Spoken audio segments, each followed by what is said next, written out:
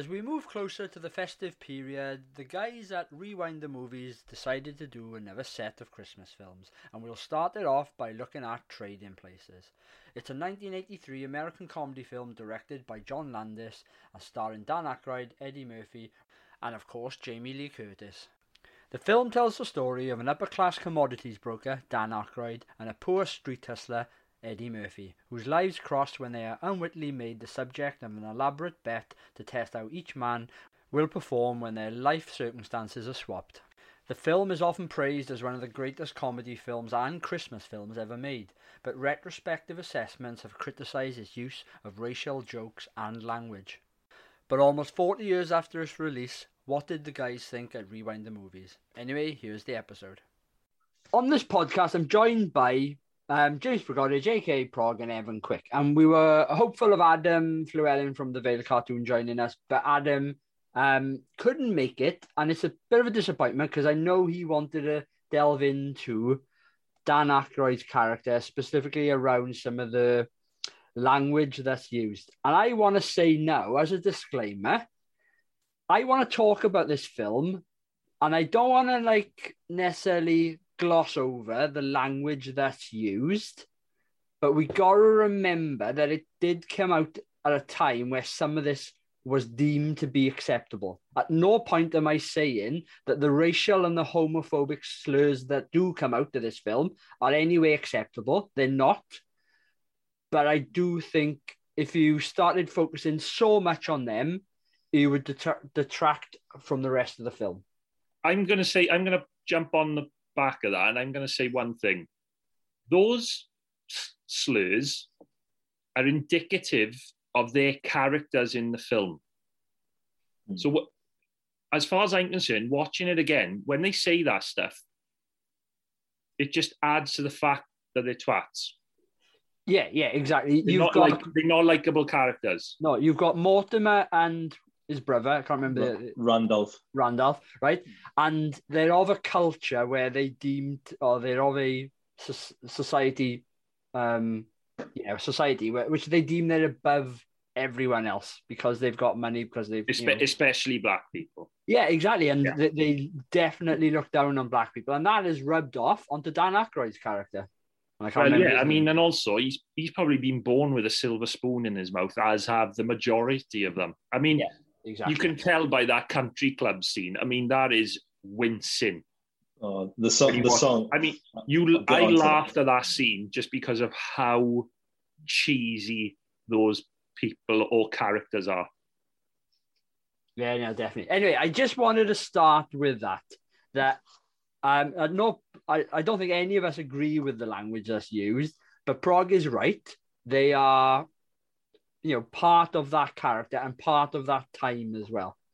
So no doubt we will get into it at some point, but I wanted a bit of a disclaimer before we started this.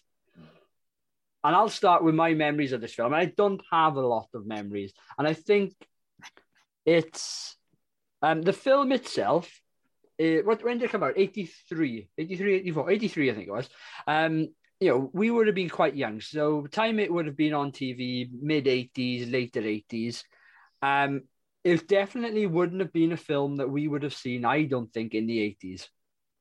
Boobs, language, like I said, racial and homophobic slurs. It was definitely a film that I don't really remember growing up. But I probably did see it in my teens, and I have that memory of it being... the game, to try and take someone and build them up. But it's funny, I don't remember it going the other way, and I don't remember them trying to make Dan Aykroyd commit crime and things like that. I only remember them trying to do the bit to Eddie Murphy, to try and get him to a point where he can, trade and things like that. But ultimately, it's called Trading Places, so I should have put two and two together. Yeah. So, anyway, I've rambled on enough. Memories, Prog, for you? Yeah, I mean, I think I watched this quite a lot when I was growing up. I wouldn't say I watched it when I was particularly young, like you. Like you said, you didn't either. But once I saw it once, I think I saw it a few times. So, and I always enjoyed it. Of course, when you're younger, you don't. I had no idea of the magnitude of the bet or anything like that. What I was watching it for was the comedic performances and the funny set pieces for what are they, you know, man. I've got to say, I love Eddie Murphy in a comedy film. When he's given a good role, I think he's brilliant. But Dan Aykroyd is such a good comedy actor. I think he's incredibly underrated. Everyone goes on about Bill Murray in Ghostbusters and James Belushi in Blues Brothers and John Belushi. Jim Belushi. John Belushi, sorry. Jim Belushi's his brother. And Of course, yeah. And Dragnet, people go on about Tom Hanks, you know, and rightly so, because those are big performances. But Dan Aykroyd, I just think he's so understated sometimes. His mannerisms just crack me up. When he's in the right film, I know we've spoken about Great Outdoors previously, but I would put Trading Places up there as a comedic performance for Dan Aykroyd. And I think we said it before, he plays like a pompous, someone who thinks he's better than other people type of character really well. Yeah. It's funny that you mentioned Dan Aykroyd, because I was a big fan of his, well, still am, but it's like, correct us if I'm wrong, and someone probably can on social media if you want, but there was like a sort of like a Canadian movement of Saturday Night Live, and him along with Rick Moranis and John Candy were the three main actors to come out of that, I think. You know, and it's no surprise in that they're all brilliant and have brilliant film roles behind them. So what's your memories of the film, Ev? Well, I don't remember watching it until I was probably mid-teens. I think I only got wind of it because of Dan Aykroyd and the Blues Brothers, because obviously he was made by the same person. I watched the Blues Brothers a lot when I was a kid. It was one of my go-to films. Another one that my grandma had on tape. So yeah, it sort of progressed from that to Great Outdoors, and then, you know, branching out into like John Candy films like Who's Harry Crumb, and another one called Volunteers that John Candy did with Tom Hanks, and, you know, going into this one, and it was just because of Dan Aykroyd, really. I'm trying to think if this was the first Dan Aykroyd film I watched, because I don't think I watched Ghostbusters. Yeah, mine would have been Ghostbusters. I'm pretty sure. Yeah. It must. Because I think I remember. I know we've done Ghostbusters already, but I think I said that I'd seen the cartoon first. Do you know what? I'm going off on one there. I definitely saw Ghostbusters before Trading Places, but I think I was then interested in Trading Places because of Ghostbusters. Here's a question for you. Do you think, growing up, you would have watched a VHS copy, you know, an original copy, or you would have watched a TV version of this? And the reason I ask that is I wonder if it was heavily edited. And I don't know the answer, but I don't remember as many boobs being in it. And I don't remember as much language in it in the versions that I saw. I think I watched it on TV, and I definitely remember the boobs. Same, yeah. I definitely remember the party scene and him going up to the bedroom and finding the woman in his bed. And of course, I remember Jamie Lee Curtis. I had to laugh, right? Because when I was watching this, I probably haven't got the greatest memory for this film, and I've got the greatest memory full stop, as everyone knows. And I just chuckled at loads of different bits. And one of them was the scene where he goes upstairs and the woman just gets her breasts out, and they're a showstopper. Let's put it that way. You're like, Jesus Christ, where did they come from? And then he goes downstairs, and like people are just getting naked, well, women are getting topless. Yeah. And I made a note, and I was like, I've never been invited to a party where people just start getting topless.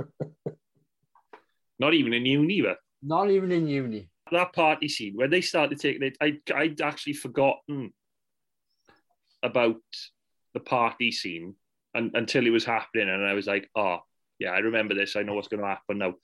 As soon as that first woman was dancing and taking her top, and she took her top off and continued dancing, I was laughing just because of the running gag that we have about 80s films having to show boobs. Because if there's ever an unnecessary boob shot in a film, it's in Trading Places. Yeah. In the later shot of the black woman dancing, the first woman who exposes herself, there's another one just beside her, but like comparing the two, she's just like really robotic, and it's like the black woman's like really getting into the movement, like way, throwing all the she's arms doing and some shapes body around. flexing, and the other woman, the littler one, she's just like rolling her shoulders. Yeah. So unnecessary. I'm gonna say it now, right? Even Jamie Lee Curtis getting naked, there's no need for it. Nah. I know she's a prostitute and everything in it, but... Yeah, don't get me wrong, right? She's in fantastic shape, and she's a very good-looking woman, and I appreciate that she got her boobs out for us. But there's no need for it. There's no need for it at all. There's not. What are you laughing at, Ev? I'm just trying to find out which bit is in no need, because obviously she strips off twice. Well, both bits she doesn't. Well, I know, yeah. But also, right, she's just met Dan Aykroyd, hasn't she? Yeah, and she's just met him, and yes, okay, she's a prostitute, but that doesn't mean anything. She would still have. She still wouldn't want to get naked in front of a stranger, surely. I was thinking about this a little bit, and it's like, I know she's got this long-term plan for Winthorpe. Like, if he turns out to be who he is, then she's going to reap the benefits, as it were. But you can't trust him straight away. I mean, he's saying all this stuff, and wherever he goes and takes it, it's not proven true, is it? No, and she's the main hero in the film, because without her, he's done for. He's he's not coming back from. He's on the street. Yeah. Although I do wonder where's his parents, but he doesn't seem to have any family around him. It's picking nits on him. Yeah. Well, yeah. And also, I know we're doing it already, picking holes in the film, but the time scale of what's happening and how quick it happens is just beyond me. But of course, that's if you want to sit down and actually think through the movie. But it's a comedy, so are you supposed to? I got to ask you something. Do you think this is a Christmas film? Yes. Because we're doing it as a Christmas film, but do you think it's a Christmas film? Yeah. I think it comes down to your definition of a Christmas film. So it's either a film which is set at Christmas time, which this is, or the other like Christmas type of film that something Santa is in it, or there's definitely something based around the family at Christmas time, and it isn't the second one, but it is definitely based at Christmas time. Because I regard it as a Christmas film, just like because it's set at Christmas, just like Home Alone is, Die Hard is. When you think about Home Alone, everyone says, "Oh, that's a quintessential Christmas film." But if you took Christmas out of Home Alone, you'd still have Home Alone. Yeah. It doesn't mean it's not a Christmas film, though. Well, yeah, and as you know, and I said when we did Home Alone last year, that Home Alone is my Christmas film because it's what I watch every year. Yeah. And I must have had it for like Christmas one year on VHS and just constantly watched it. No, well, I have a set of like 5 or 6 Christmas films which I have to watch all the time every year, and this is in it, along with Home Alone, Scrooged, National Lampoon's Christmas Vacation, Muppets Christmas Carol, and The Great Escape. The Great Escape. Isn't it funny how some films, like The Great Escape, which isn't a Christmas film, I don't think. No, it's not. Correct me if I'm wrong, but it was always on at Christmas, wasn't it? Yeah. And that's why you associate it with Christmas. And I have a similar one with Hook. And I'm pretty sure we said that before, that for me, I love to watch Hook at Christmas time. And also, don't forget, World's Strongest Man. That's, Christmas is... And the darts. Well, I was going to say it's the darts for me because Christmas is Oh, just finishing. Darts yeah, is just starting. yeah. Darts is the New Year thing. Yeah, going into the new year. Yeah. Right, moving on to favourite aspect. I'll start, and I'm pretty sure both of you will have elements of this. But for me, Eddie Murphy and Dan Aykroyd, I think both of them are brilliant in it. I've gone for the cast as a whole because I think all the performances are good.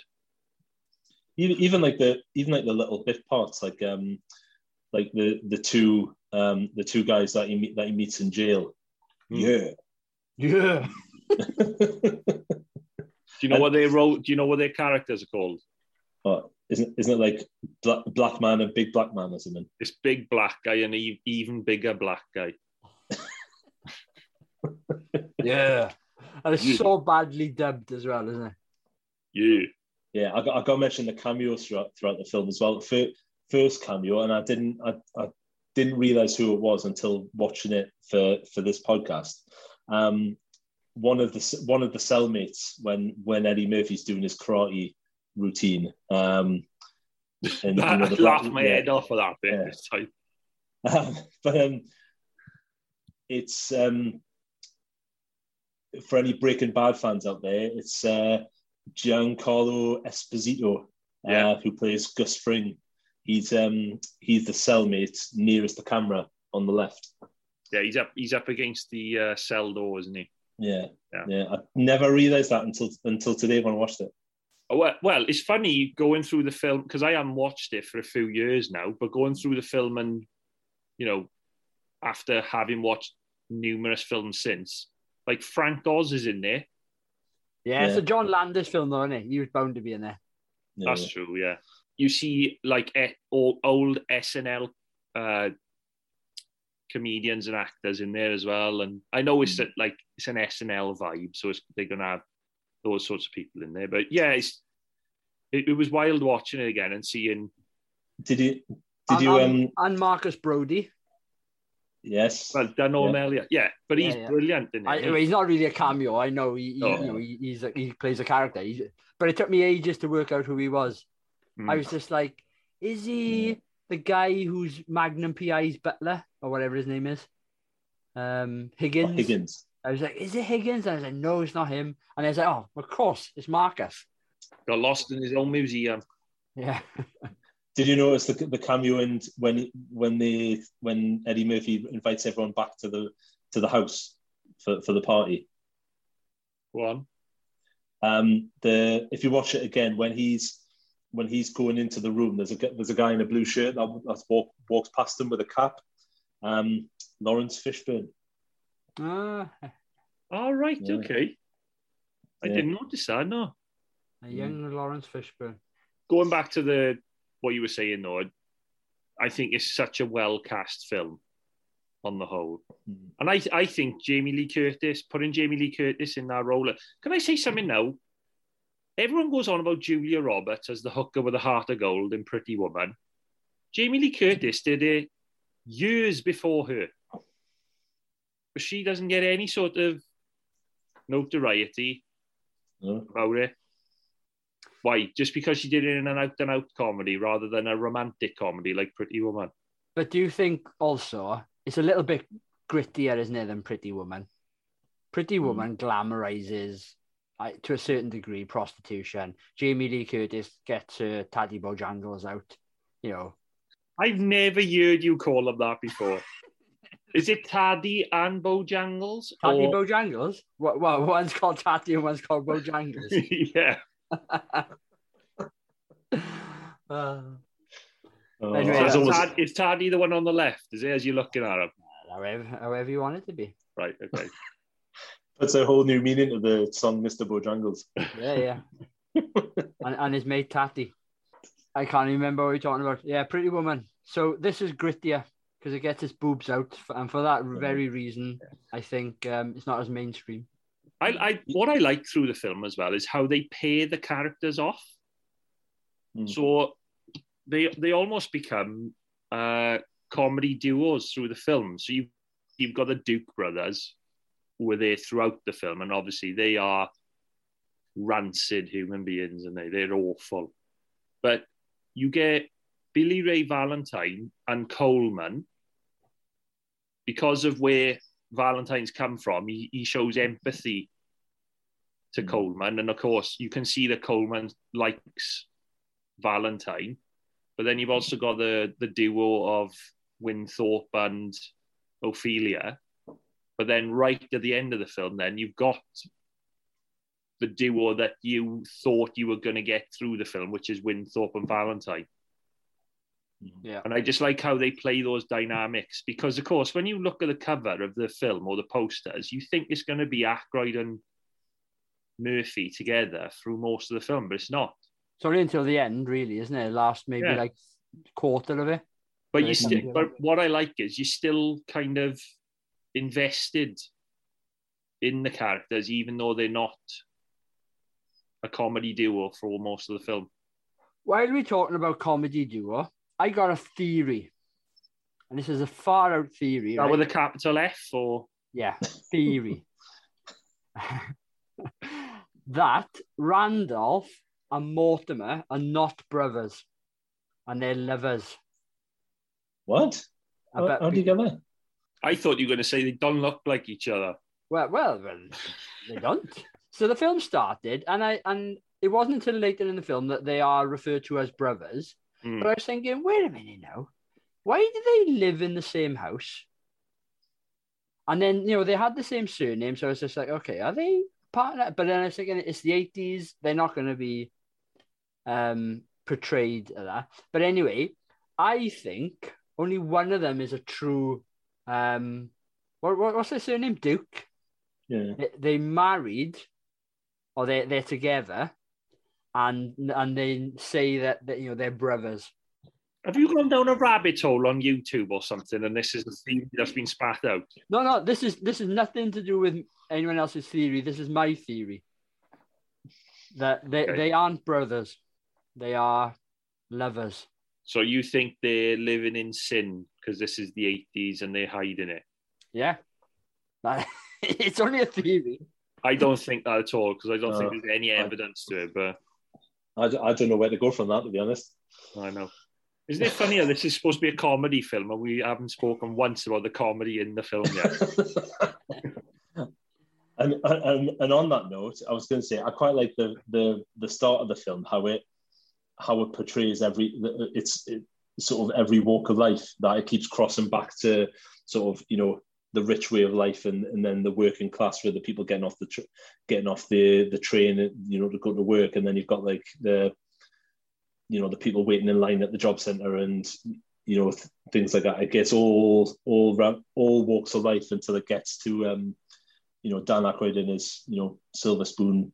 Oh, he's such a tosser, isn't he? When he walks out of the house and he waits by the car until Coleman opens the door for him. I was sitting there, I was thinking, oh, you twat, like, can't you get in that car yourself?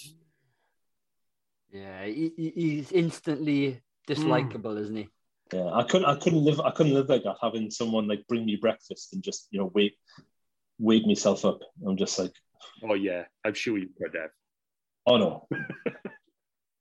Yeah, I got another point to make about Dan Aykroyd and how does he wake up? The Duke's done. No, well, I got. If we go back to the Dukes for a moment, actually, the other question I had is they call what's their granddaughter called? Penelope. Penelope, right? Yeah. Penelope. So they say this is our granddaughter, Penelope. Grandniece. Are they? I thought it was granddaughter. Grandniece. Oh, okay. That implied that they had a sister or brother that was Penelope's grandfather. Yeah. Well, yeah. So then that bit of my theory goes out the window then, because I thought they said our granddaughter, and I was thinking, how can they both be her grandfather? Oh, this is where your couple theory comes in. Then, is it? You were going to go back. It was hanging by that minuscule thread, and now you've got this. You've got the scissors and gone chop. But they also live together. It's that who live. Frog, when you were like 70 years old, are you going to live with your brother? Just you two, randomly on your own? Well, I don't know. Maybe I'll probably still be single then. So they don't want to share the money with anyone. So that's why they're living on their own with each other. Let me put this to you, right? They're of the age, I reckon in the film, they're in their 70s, aren't they? Yeah. So if you were poor and you were in your 70s, there's every chance you'd be in a home, an old people's home. So they would have been living together in an old people's home. It just so happens that they've got enough money to have their own home, but they've still got the staff to work for them. So who knows? No, we know they're brothers. They're not. They're lovers. Right, moving on from that bit, because I know I'm not going to convince you of my theory. He's going to be on anonymous forums later on tonight. Did you know that Randolph and Mortimer had an affair when they were younger? He's going to set up several different accounts just so he can have conversations with him. John Landis said that they're lovers, not brothers. That's above their bed. Lovers, no brothers. Right, so the point I was trying to make before this is how late does Dan Aykroyd get up? Because you have a bit of a montage at the beginning, don't you? And you have people, I think, going to sign on or whatever they do in America as regards to unemployment. And the clock is, I think, 25 to or 20 to 9. And then it pans to Dan Aykroyd being woken up by Coleman with his breakfast. And then he has Coleman does about 1,000,001 things for him. Obviously, he gets into a car, he then gets driven to work. So it's like, one, how late does he wake up? And two, what time does he actually start work? Because the market's open at 9 o'clock. Yeah, but his job is to look at the fluctuations in the market, isn't it? So I don't think he would do anything. Even if he got in at 9 when the market's opened, I took it from his job. I mean, we don't even know what his job is, to be honest, but I took it from his job that he wouldn't be buying or selling straight away. It's to do with what's happening during the day. So I was thinking that maybe he starts working about 10 because the Dukes were getting driven in after him. So what time are they going in? They could have, it's just that montage, I think, throws everything out. In theory, yes, he is probably starting well before the market's open.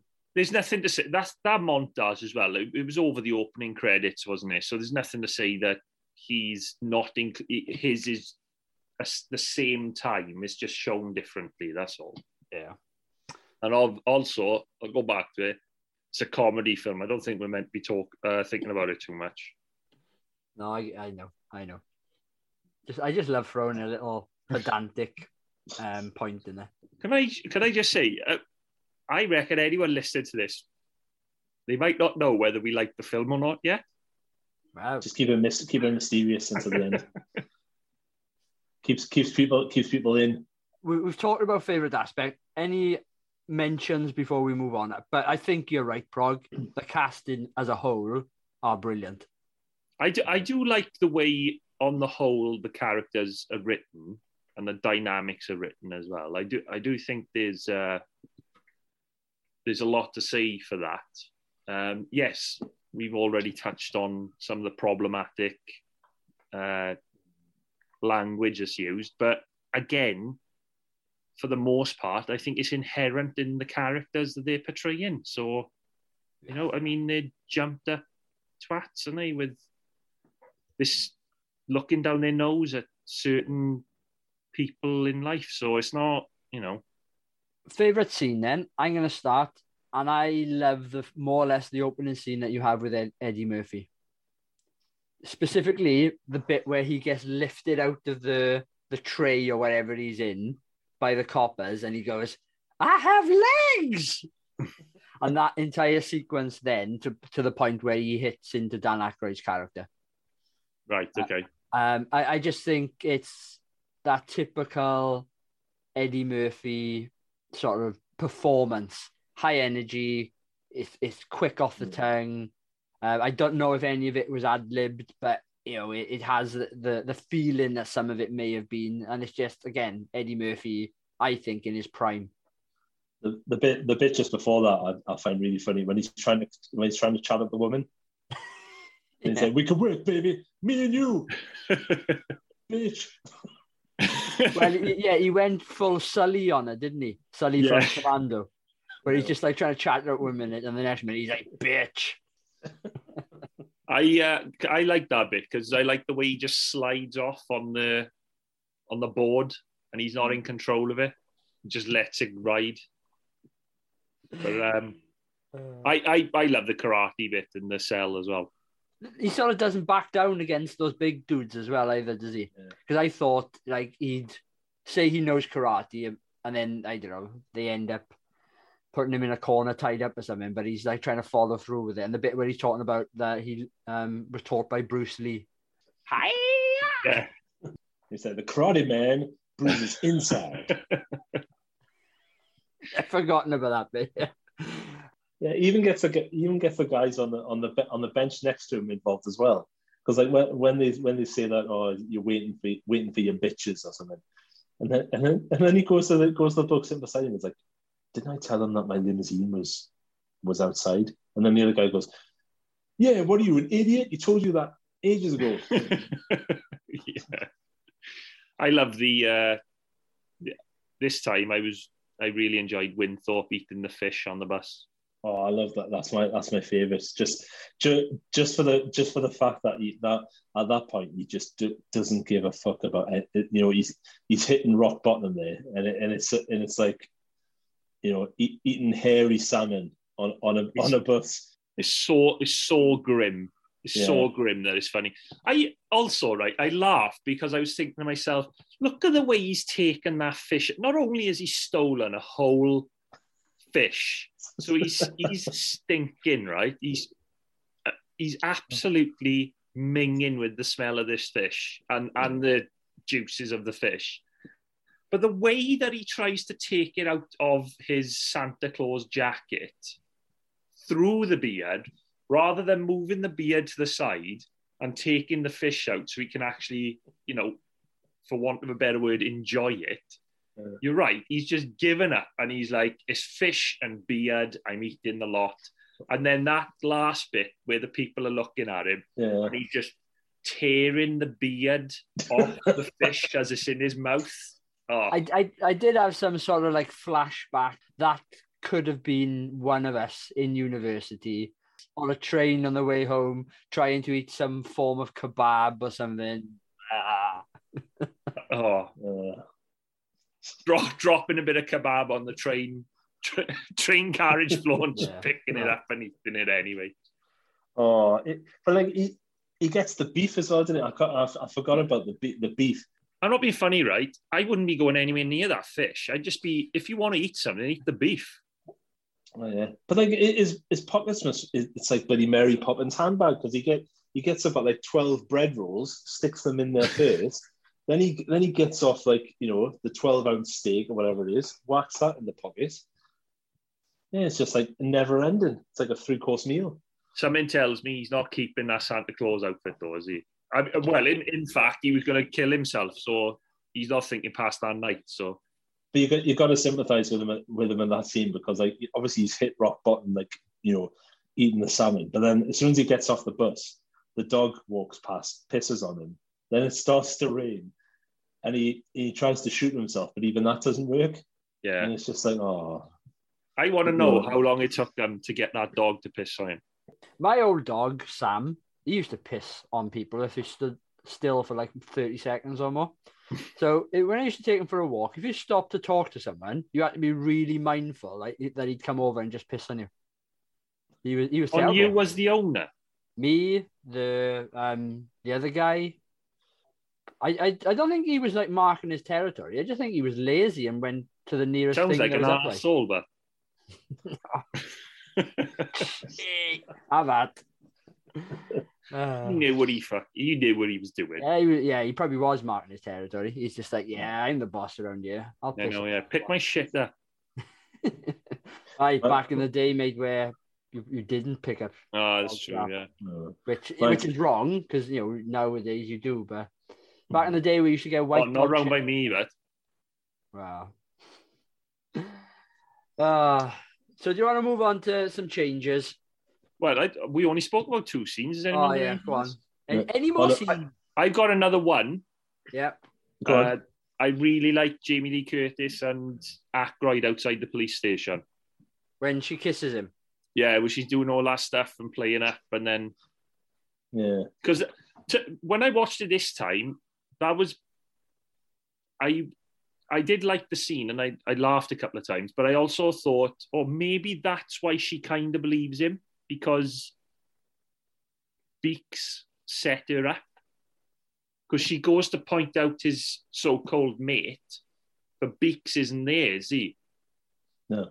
So I try to come to terms with, or maybe she's seeing his side for now because she got paid by Aykroyd's supposed friend to kiss him as a laugh, but his mate isn't there anymore. So maybe she was set up. That's what I took it as this time. Maybe I'm giving the film too much credit, but you know. I've just got a few little things. John Landis's use of the same font on opening credits. He uses it all the time in every film. So right away you know it's one of his. Eddie Murphy breaking the fourth wall. How he's he looks at when he's in the police car after being arrested, and obviously when he's saying pork bellies to make bacon, there's a bacon, lettuce, and tomato sandwich. Yeah, he's got one of them in almost every film in the 80s. Only I think the only one he didn't have it in was Beverly Hills Cop. Oh, the running joke, the See You Next Wednesday film, the poster in Jamie Lee Curtis's bedroom. That's of that film. I missed that. What's that? Sorry. The See You Next Wednesday, the film that was in American Werewolf in London, the porn film that's shown. Oh, is that what it's called? Yeah. It's there's a poster. I didn't notice the name of it, just how bad it was. Yeah, I think Adam mentioned it when we did American Werewolf in London, but there's a poster of the film in Jamie Lee Curtis's bedroom. What's the line in that? The guy walks in during the porn film, doesn't he? And he's like, leave my missus alone. And she says something like, I'm not your missus. And he says, oh, sorry, love. Yeah, I don't know you. Oh, yeah. Sorry, love. That's it. It's terrible. Oh, another cameo. Bo Diddley, the famous musician. He's the pawnbroker. Yeah. Who gets $50 for the watch. $50 is $50. Yeah. So hot it's smoking. Yeah, that's it. Yeah. I can't believe that watch cost $7,000 and he got $50. That's awful. That is bad. Are you telling me he couldn't have gone to another pawn shop? Probably be the same. I mean, who's going to serve him with in that getup and everything? He probably stinks. That's true. Also, I really love the way Clarence Beeks talks to some people. The scene where he realizes that they're trying to pull a fast one on him, and those two porters burst in the room. And it's like, I'll rip out your eyes and piss on your brain. Like, yeah, okay. I think Beeks is a good comedy character in this. Yeah. When he's on the phone, when he's on the payphone, and that woman comes up and he just goes like, fuck off. She's a bit annoying though. He's on the phone, clearly having a conversation. She's just like, I don't know, a foot away from him, just staring at him. Yeah. I'd be like, yeah. I also love his delivery of when Jamie Lee Curtis comes in as the Austrian/Swedish girl, and she thrusts her bosom into his face and says, "Will you help me with my rucksack?" And he's looking at her boobs and he goes, "Oh yeah, sure." The big thing for me, if I was to make any changes, would to tone down some of the racial stuff. But we've already gone through that, so I'm not going to touch on it. I think... Right, okay, sorry. So in terms of the language, because I have got something to do with the blackface in a minute, right? In terms of the language, you're saying you would tone that down, because I wouldn't tone it down because, as I've said before, I think it goes to their character. No, I get that. I just would tone it down. Just in this day and age, and that's what we're sort of talking about a little bit here. That if you had to make changes for now, and you were to maybe redo that film, you could do it that they are racist and homophobic, but you just don't need to use certain words. But it's a film which was set in the 80s. I understand that that's the language that was used. I'm not comfortable with it, but I accept it that it's of the time. Ev, you've mentioned it a couple of times that these days, before you watch a film on Netflix and whatever, sometimes there's a message that comes up beforehand. Yeah, it was the same with me because I watched this on Sky, and it immediately says this film has social depictions which are of its time and are unsuitable in modern life or something along those lines. Yeah. Can I just say that I do in part agree with you what you're saying about the language, because it's supposed to be a comedy film, but what I would say is, as long as you're not using that language for comedic effect, then I personally don't mind it being used because, as I said, it highlights what type of people they are or what type of characters they are in the film. Yeah, look, and there's people in this day and age that would still use language like that. We probably know one or two of them, but it is what it is. It's just something. Again, I thought I would mention that if I would tone it down slightly, but still be able to highlight how racist and homophobic they are. Okay, so while we're talking about it, then I'm going to get onto the blackface, right? Because I was texting you boys as I was watching it, and I didn't. The train part of the film, I don't understand for the most, right? I get that they're there to switch briefcases, okay? That setup and the way they do it, fine. I haven't got a problem with it. But not only does Dan Aykroyd not need to be in blackface, but he doesn't even need to be in the cabin. Yeah. No. And Beeks knows Dan Aykroyd, the character. So why is he even... I don't understand why Dan Aykroyd is... Why Winthorpe, why they've concocted this plan. They've switched the briefcase. They've got this plan to switch the briefcases, but they think, we'll get Winthorpe in there as well. So not only do they not need to have him in blackface, they don't even need to have him in that cabin. I have a whole issue with that entire scene anyway. I just don't understand why they need to do it. Because the film is comical, but it just ramps up the comedy element during that section. It turns into an SNL sketch where I don't know if they needed to dial up the comedy to 11 for that bit. So, you've got Jamie Lee Curtis's character coming in as Swedish or Swiss or Swiss or whatever. She's supposed to be Swedish, but she's dressed as an Austrian. Yeah. You've got... Why is Coleman Irish? Is he Irish? He's British in real life, isn't he? He's Welsh, I think. Is he Welsh? Yeah. I think I was going to say... He's English. He's definitely been in a Welsh film about a Welsh Christmas or something like that it's called.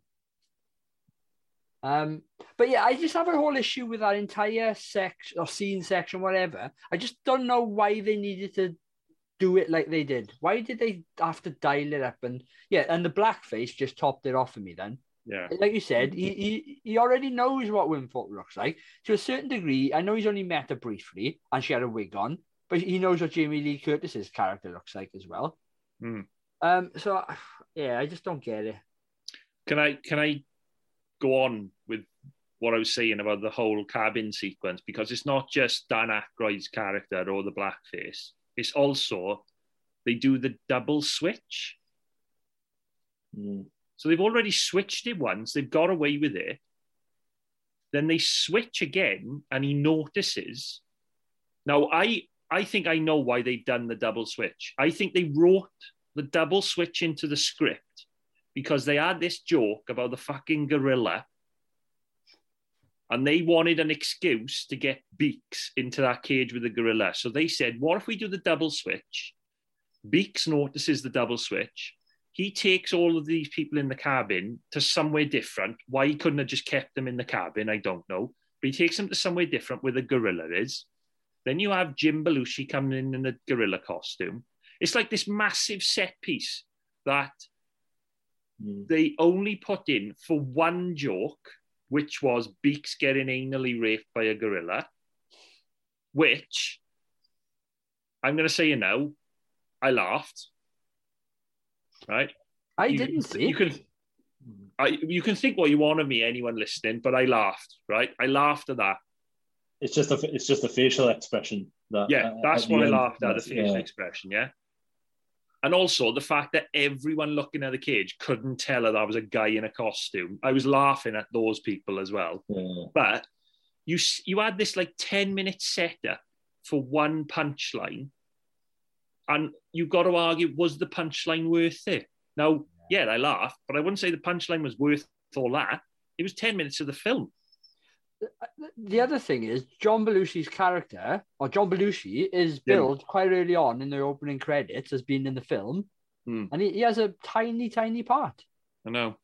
But that entire section, I think that's where the film falls down for me. Yeah, I haven't got a problem. I haven't got a problem with the plan to switch the briefcases. Right, that's fine. That sounds like a logical thing to do, given where you want to go as Winthorpe and Valentine. You need that briefcase. So, yeah, switch the briefcases.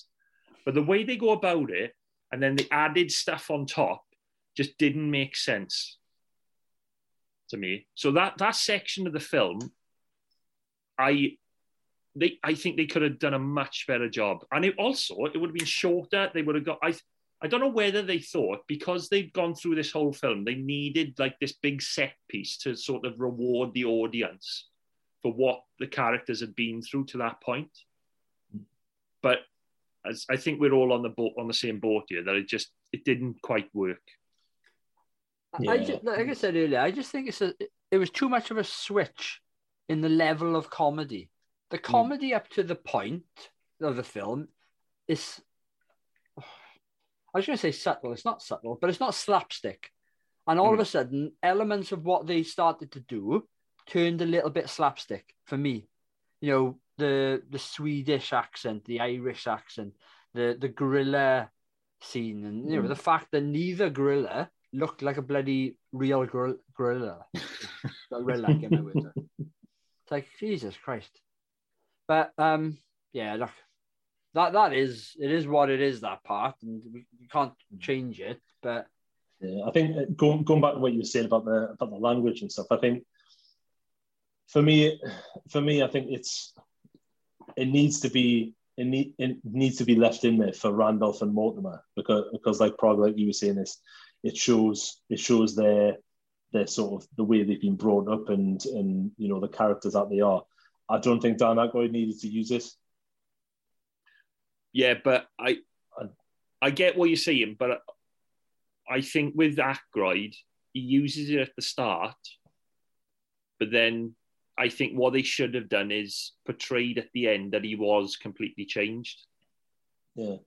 Did he use it at the start? I thought it was only when he's in the bed and he wakes up and then goes to strangle Eddie Murphy. Yeah. Oh, yeah. That's it. Well, he's still entitled to that part, isn't he? Yeah, it's just, I don't know. Oh, actually, it's good that you brought that up, Eb, because you could argue that his character, despite everything he's been through, he still hasn't changed. No. So is that a failing of the writing? It could be. It can be seen to be that way, can't it? Unless the point is, no, he's still a greedy bastard. So, and he's still entitled, and he still looks down on Valentine and people like Valentine. Yeah. Who knows? I got another change. I got a question, actually. It's more than a change. Why is Eddie Murphy wearing a woolly jumper on the beach? Yes, I was going to say that, yeah. It must be fucking about 35 degrees, and he's in there with bloody, cashmere, proper wool, the proper posh ones that you buy from Marks and Spencer's for about 50 quid. That are thick. Don't you know this? Rich people wear layers on a beach, but Wow. Dan Aykroyd's got about 30 layers on the boat. And Daniel Elliott has got about, he's got a suit on. Yeah, but that's a white suit though with a hat. You can get away with that. Yeah. What do you guys think of that end scene? Not a lot. I think they could have done it better. And the only thing I like about it is that they still talk to Coleman in a way that he's the butler. So you think, oh, he's still a butler, but then Coleman actually has a butler. Yeah. So I think there's a little joke there that Coleman isn't the butler anymore. They've actually got a different butler. But yeah, it's just a way to button off the film, isn't it? To show that they were successful in what they did. Yeah, no, I get it. I don't know. I've always, and it more so watching it this time, just always have a bit of an issue with that end scene and feel like could have wrapped it up a bit more. Or it's a little bit too false, let's put it that way. Yeah, but I think there's a question of speed throughout the film, isn't it? About how things move on and wrap up. Because if you're talking about that, then Penelope gets over Dan Aykroyd very quickly, doesn't she? And she's supposed to be engaged to him. Well, and also, Eddie Murphy, he learns about stocks and shares and trading and things quite quickly, doesn't he? Oh. It feels like a day. Yeah. Dan Aykroyd goes downhill within like 24 hours. That's what it feels like. And then he's a master trader within 24 hours. Mm. But like you said, it's the film. It's got to move on at a pace to fit everything in. So. And it's a comedy, and I don't think those particular aspects you're supposed to think about them that much. Yeah. No. Yeah. No. Exactly. I have another. It's not so much a change, but it's more of an observation. Jamie Lee Curtis, very, very attractive lady. We've already said this. Yeah. She's 25 in this film. In real life, she's 24. Her character ages. Right. But why does she always look like 10 years older than she really is? It happened in Halloween as well. Don't you think? I think a lot of people, though, in movies, they look 10 years older than they are all the time, especially I would say up until like the 90s. Yeah. Also, is this something to do with the short hair? Although, no, actually, I do prefer Jamie Lee Curtis with the shorter hair. Well, I was going to mention this, right? I can't remember, apart from Halloween, Jamie Lee Curtis with longer hair. She's in The Fog. Oh, I can't really remember that. But I'm thinking True Lies, short hair. Fish Called Wanda, short hair. Yeah. It became a style, really, didn't it? Yeah. Well, yeah, she was very much known for it. Do you know if she was on a street corner as a prostitute, and I'm not casting aspersions here, guys, that you do this, but the wig that she wears as a prostitute doesn't make her more attractive. Let's put it that way. No, she looks miles better with the short hair. When she takes the wig off, you're like, whoa, she looks nice. Yeah. With the wig, it makes her look like a 50-year-old prostitute. And also the colour choice of the wig as well. Isn't it like red or something? It's like a clown ginger. Clown ginger. Yeah. Like, the fake ginger. I was just looking at a picture of it now, yeah. It's proper, like, 80s perm type. I was going to ask this, right? I wasn't going to ask this, but I'm going to ask you now. The dress code for prostitutes... Right. Yeah. I think I'm asking the wrong people here because I don't think any of us know this, right? We should be asking a couple of the other boys. Do they want to stand out? Or is it better that they don't stand out because then they won't get pulled over by the cops? I was going to say, it's two trains of thought, isn't it? They want to stand out to the clients, but at the same time, they don't want the police to pick them up. Because, Jamie Lee Curtis in this film, the costume designer has made her look like a bloody she's a prostitute when she's I mean, not only is she walking out of a police station, but the dress. I'm just thinking about the dress code for prostitutes in real life. I mean, wouldn't it be better that you dressed casually, like jeans and a jacket or something, just so police officers wouldn't know who you are? But then would they get the trade then, innit? Oh, yeah. I suppose most of them don't have to worry about that now. They've probably got their own website or whatever, I think. I just got mental visions of you writing a job description for a prostitute. Dress code, slightly tarty, but tone it down a bit. Smart casual sort of thing. Can I just say now to all the female fans out there, that's the only thing I would do for a prostitute. Write the job description. Yeah. Oh, right. I was wondering what bit you went there. Oh. All right, moving on. Any others? Are we moving on? Oh no, I've changes. I haven't done his yet. Yeah, I've got a few. The singing scene in the squash club. Oh, what a bunch of bastards! Tell you. I want to know if anyone still does that. It's the way they look at each other as well, though, isn't it? It's like, it's cringy. Fuck off with your Zika kind.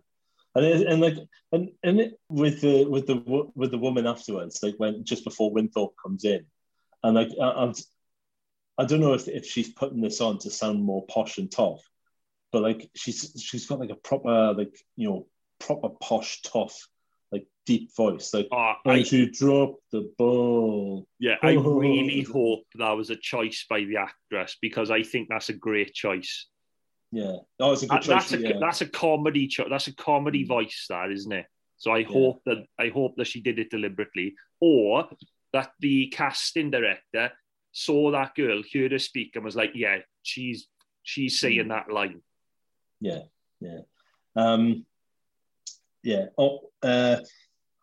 How did Winthorpe get the clothes that he's got on when he came out of the police station? Is it like a school thing where he goes in the lost property bin and just fishes out types of clothes? I read that as someone inside wanted his clothes, and the only clothes were available were what that guy was wearing. So what was that guy, a pimp? Yeah. The doctor that comes out to treat Winthorpe, that's supposed to be Christmas Day. Yeah. How much is he charging? Yeah. That's got to be at least travel time. We all know someone who works on Christmas Day, and they don't mind working Christmas Day because they know they can get a mint for it.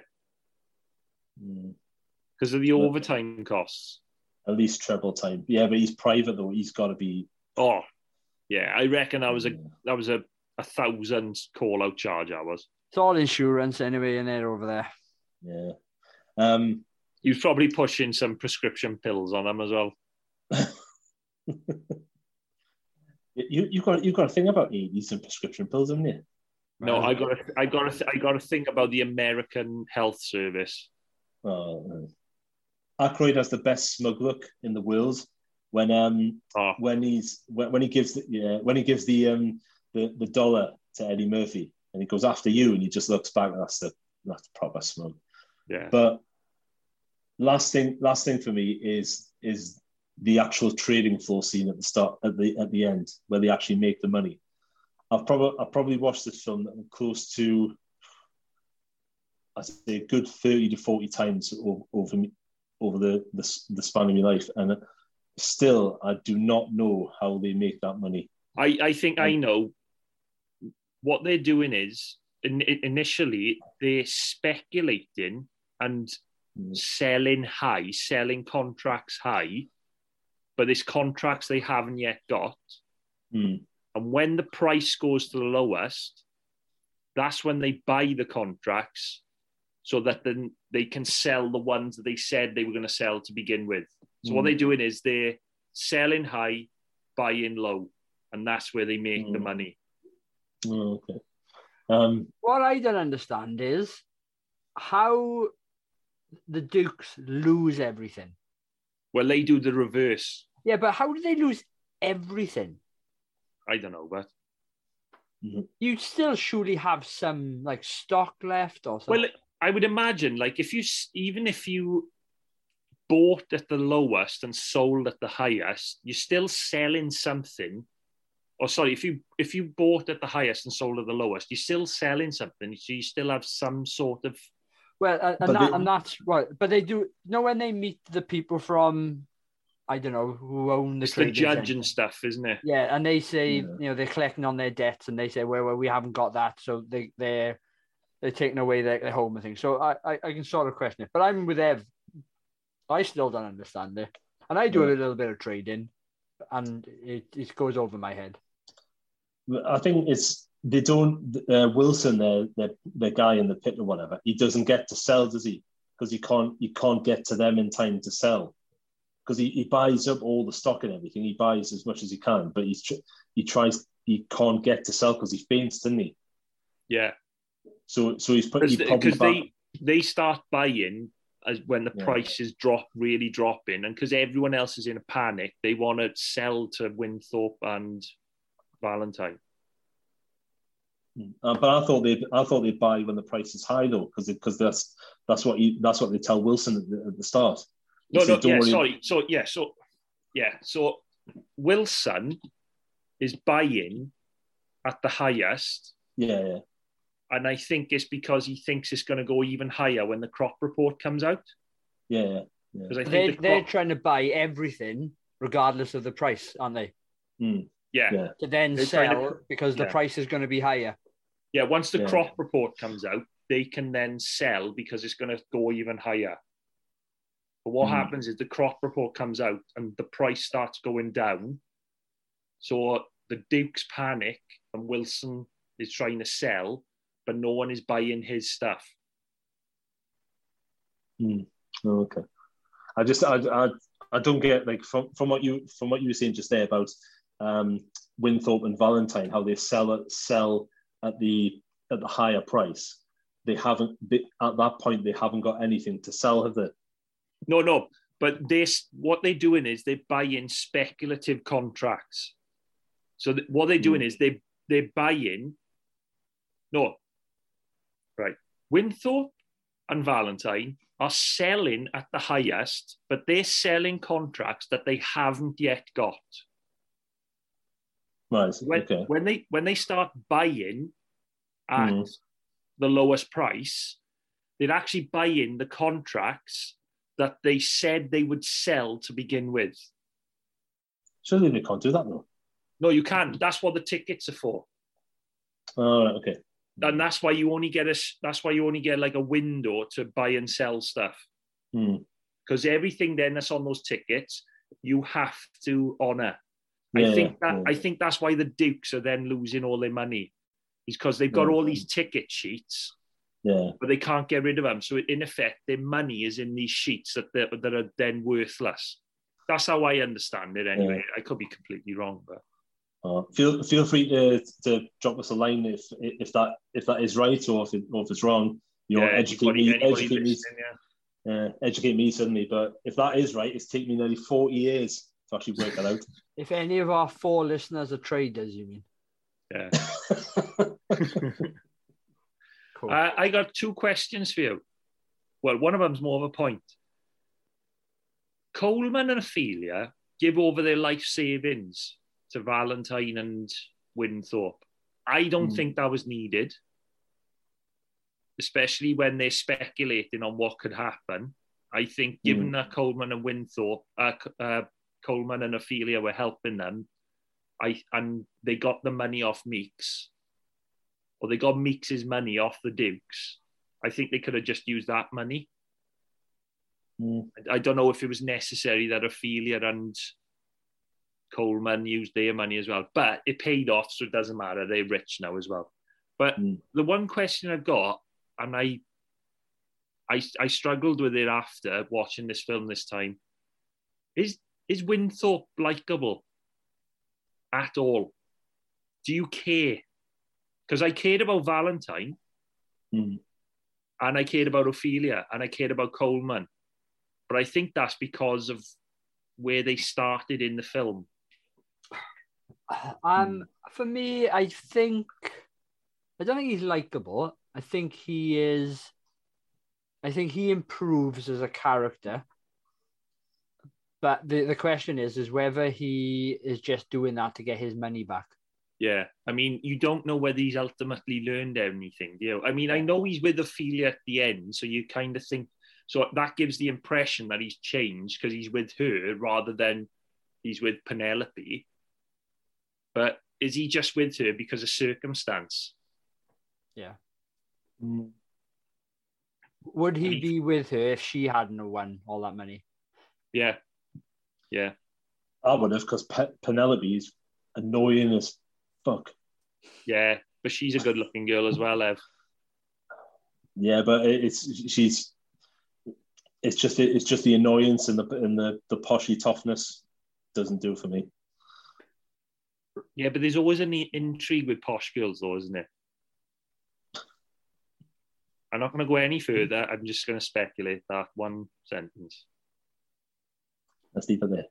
And I'm going to end on a couple of facts. So we always do budget. Budget was £15 million. It returned 90 million. So times 6. Sorry. And when you think as well, right, that's on the back of Eddie Murphy and Dan Aykroyd not anywhere near their peak.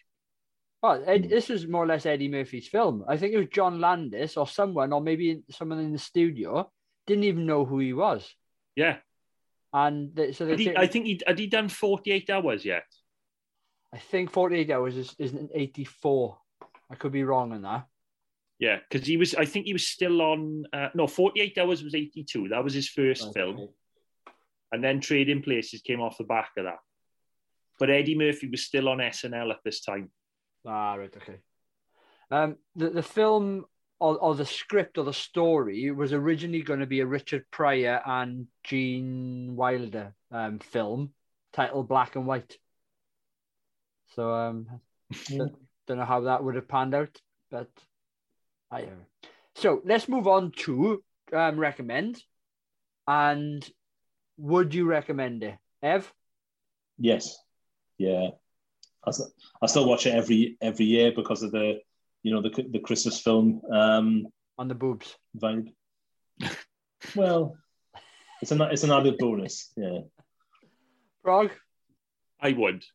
It does have its problems. I don't think it's as funny as I remember it, but there's certainly enough in the film for me to enjoy it. So I would recommend. I'm a big fat yes. Considering I don't have many memories of it, and I watched it the other day, I really, really enjoyed it. And take out the section of the train, and I think this is a very, very good movie, personally. Yeah. So yeah, like I said, big fat yes from me. So on that note, let's wrap up. The podcast come out every Wednesday. Check out our social media, Facebook, Instagram, Twitter, and also on YouTube. Right, cheers all.